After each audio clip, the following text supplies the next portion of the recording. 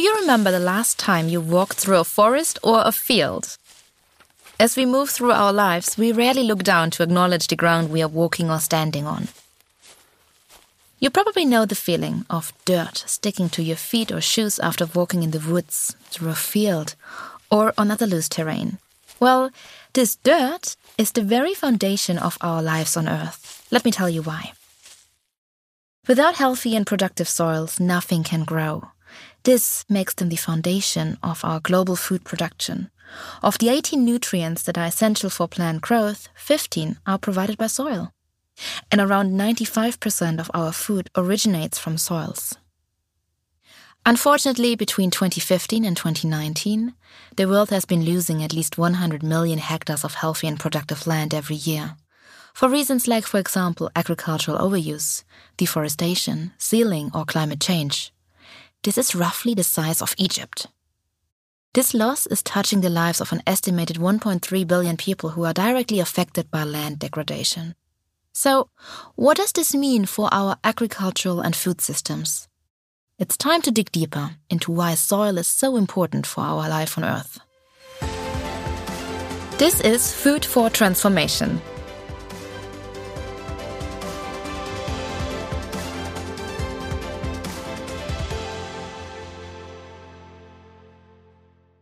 My name is Katie Gallus. I am a journalist, a moderator, and expert on development policy, and happy to be your host. In this month's episode, we are asking, how does the quality of soil affect global food production? How can we keep them healthy and nutritious? And how can we prevent further losses? To get into that topic, we spoke with Natalia Rodríguez Eugenio, soil scientist at FAO, who presents a hard-hitting stocktake. 1/3 of the world's soils are degraded to some extent due to erosion, loss of organic carbon and biodiversity, pollution, salinization, acidification, compaction, and nutrient imbalance, among other causes. The way we manage soil and land is key for the transition towards sustainable agricultural and food systems, because soils are literally the foundation of these systems. They are essential for food security, disaster risk management, climate change mitigation and adaptation, and for the conservation of biodiversity. You may remember from episode 2, where we already took a brief look at the importance of soils in sustaining our ecological systems. Soils are a gigantic lever when it comes to climate change mitigation.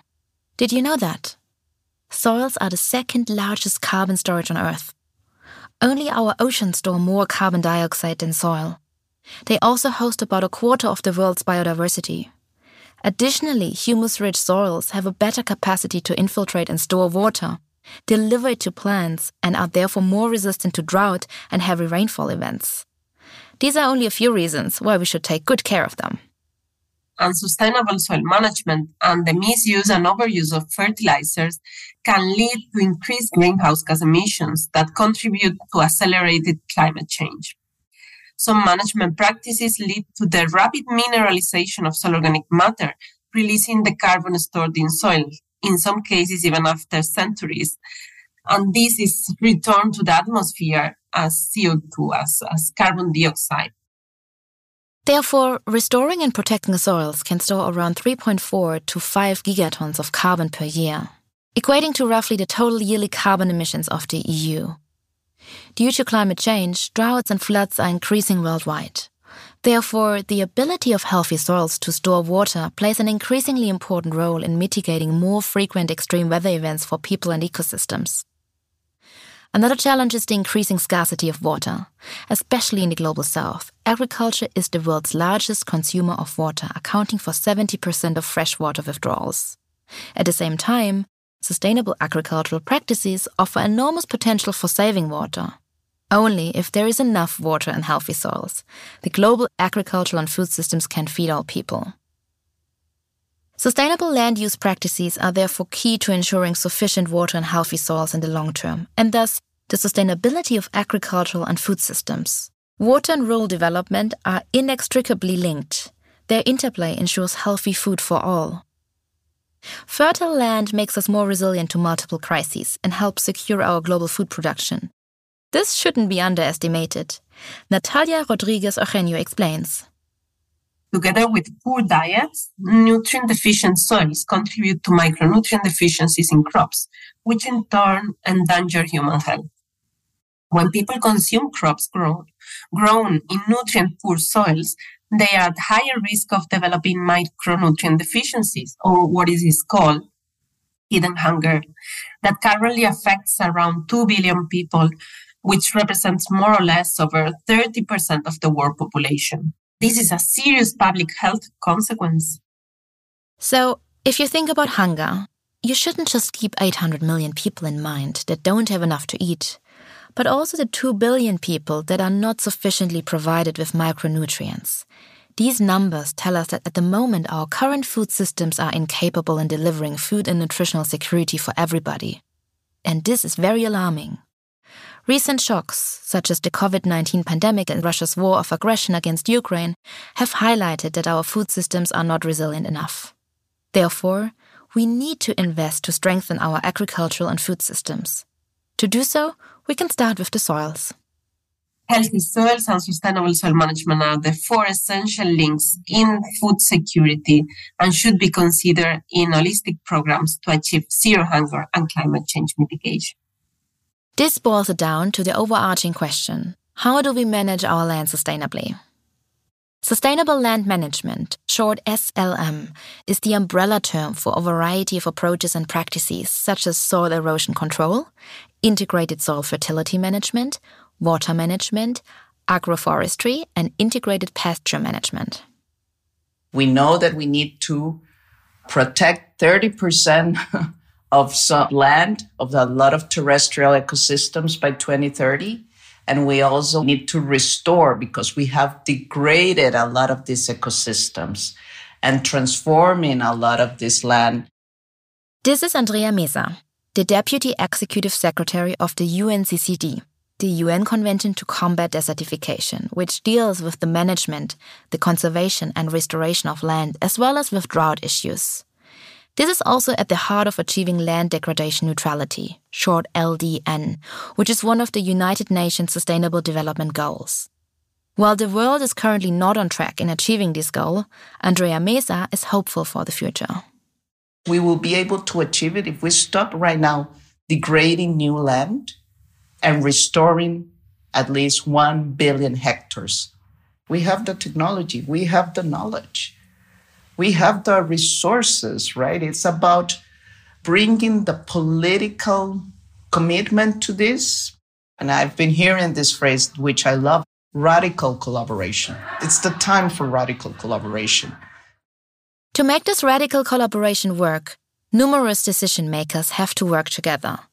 One of them is Delwendé Innocent Kiba, senior soil scientist and former Minister of Agriculture of Burkina Faso. Today, he is president of the Soil Science Society. As a decision maker, I understood the need for a synergy between agriculture, livestock, water, environment sectors. And I also understood the need for a national platform on soil management. This is to facilitate the synergy between all the stakeholders, to have an effective action and decision making. In Burkina Faso, around 30% of GDP comes from agriculture, and 80% of the population lives from agricultural activities. Smallholder farmers, especially in the global south, are particularly affected by the negative consequences of soil degradation, as soil is their main productive asset and the soil's productivity has a direct impact on their income and food security. The adoption of good soil management practices by smallholder farmers is a necessity. To achieve this, we need, for instance, a continuous capacity building of extension services. We need good farmers' organizations, and we need a transdisciplinary research and multi-stakeholder innovation platform on soils. Therefore, it pays off to invest in soil health. Not only does it positively impact the well-being of the local economy by improving farmers' incomes and at a national level by reducing costs for the imports of some agricultural products, it also addresses broader global issues, such as food security and environmental sustainability. Investing in soil health will help to improve their productivity and move toward food and nutrition security. In concrete terms, this means improving soil water retention capacity and nutrient contents, maintaining good biodiversity, improving carbon sequestrations, since you know that most of these soil have less than 1% of organic matter content. By pointing out to the low content of organic matter in the soil, Delwendé Innocent Kiba is referring to the effects of chemical-based fertilizers. With the increasing industrialization of agriculture, fertilizers became increasingly chemical and harmful to the environment. Over the decades, this development has turned out to be one of the major causes of global biodiversity loss. However, until now, chemical fertilizers are still widely used. In very high concentrations, the fertilizers can't be absorbed by the plants and end up polluting the groundwater. Therefore, excessive fertilizer applications can lead to soil leaching and productivity losses. The dose makes the poison, right? This also applies to fertilizer use. I have realized also that better soil management in countries like Burkina Faso cannot be achieved without increasing access to mineral fertilizer, without implementing a good recycling of organic resources, and also implementing agroecological practices. But sustainable land use practices and better soil management do not only affect the global south, but also the global north. We have a farm that is 1 hour east of Berlin, and this area is characterized by very, very sandy soils in combination with already low precipitation. So growing agriculture or agricultural products as well as forestry is already incredibly tough. This is Benedikt Bösel, who took over the 3,000-hectare farm from his parents. Faced with these difficult soil conditions, he had to think about how to preserve and rehabilitate the soil in his farm. In doing so, he developed innovative solutions. So what we do is we incorporate small tree lines that we plant evenly dispersed over the field. We talk about the term agroforestry because those agroforestry rows then have incredible ecosystem functions that also help with the arable farming in between those agroforestry lines. And additionally, we have the potential to plant fruits, but also nuts or berries. His pioneering approach is to combine several ecosystems. The goal is to bring forestry, agriculture, and even animals together as one intact ecosystem that can strengthen the resilience of each part of it. So what we try to do is design an agriculture system where we have multiple harvests in the same year on the same field, because these harvests and these different parts of the ecosystem actually have symbiotic relationships with each other. The agroforestry lines help with wind erosion, water erosion, and change the microclimate and grow biodiversity. The cattle, again, close the nutrient cycles and help with growing the soil. So that is really the key. This is just one of many examples for sustainable soil management around the world. It is essential to maintain and increase the nutrient content of soils, plants, animals, and people. It is estimated that food production could rise by almost 60% if soils were managed sustainably. Sustainable land management offers a huge untapped potential in all kinds of farming systems around the world. Models indicated that avoiding human-induced soil erosion on 45% of the arable land of Africa would result in a 280 million tons increase in cereal crop production every year. This is more than Africa's entire current cereal grain production. My hope for the future is that people will pay more attention to soil around the world. For Africa in particular, I want, as I said, national and regional platforms on soil management to be set up. Platforms that will serve as decision-making tool for good soil management and for achieving, food and nutritional security for the current generation, but also for future generations. Our resilience is closely linked to our land and soil management practices. In this regard, it's important to recognize that women and girls bear a disproportionate burden. This is especially true for young women living in rural areas. One of their main challenges is to access and assert their rights over land, while having the responsibility over the family. These rights are essential for sustainable living, but discrimination often prevents women from owning or controlling these resources. Recognizing and tackling this injustice is essential for fostering a more equitable and resilient future. Consequently, Kiba calls for policy reforms. So we need to introduce, laws on soil health and governance to be able to move toward an inclusive, incentive-based and gender-sensitive land management systems. So, we've learned that sustainable land management practices lead to increased food security. For example, in Ethiopia, the baseline per capita domestic food crop production at a national level was 348 kilograms in 2016 and declined to 316 kilograms by 2020. If land degradation continues as projected, this figure will further drop to 256 kilograms by 2030. By investing in sustainable land management technologies, the country has the potential to increase agricultural productivity fivefold. Sustainable land management offers multiple benefits for the long-term protection of our soils and ecosystems, as well as sustainable development in general, including food security and poverty reduction, mitigation and adaptation to climate change, and protection of biodiversity.